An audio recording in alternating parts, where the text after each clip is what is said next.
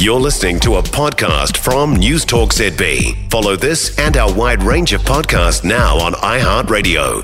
Are our economic chickens coming home to roost? So overnight, the Bank of England has put their cash rate up another 25 points, but have also made what they suggest is their biggest upgrade ever. Britain, they think, will not be going into recession. Australia this week, which is also not going into recession, they are worried about their growth only being 1.25%.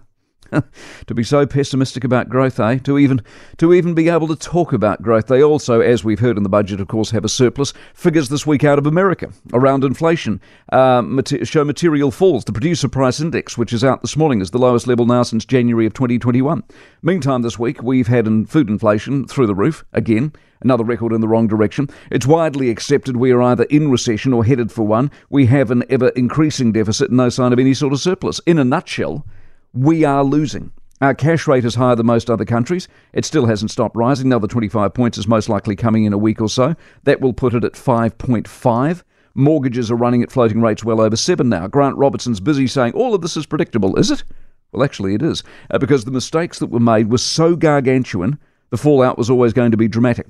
There is no evidence here that inflation is on a downward path. It might have peaked, but we still don't know for sure. We still don't know if the Reserve Bank is finished with the rate rises. Our export returns, with the exception of a couple of products like beef, are now not what they were. The tourists are not coming back in the numbers they should have, and yet we know in some parts of the world the numbers are above pre-COVID levels. In other words, in the so-called recovery stage post-COVID, we are being outperformed by most of our trading partners, certainly America, certainly Australia, and now Britain as well. The trouble for the government is the facts are increasingly alarming every day. Every day the theory, the ideology, which is how they like to argue, is now dramatically undermined on a daily basis by the facts.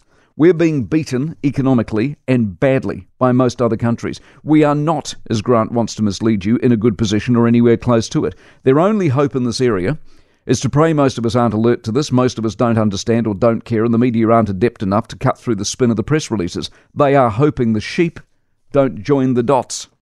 For more from News Talk ZB, listen live, on air or online, and keep our shows with you wherever you go with our podcasts on iHeartRadio.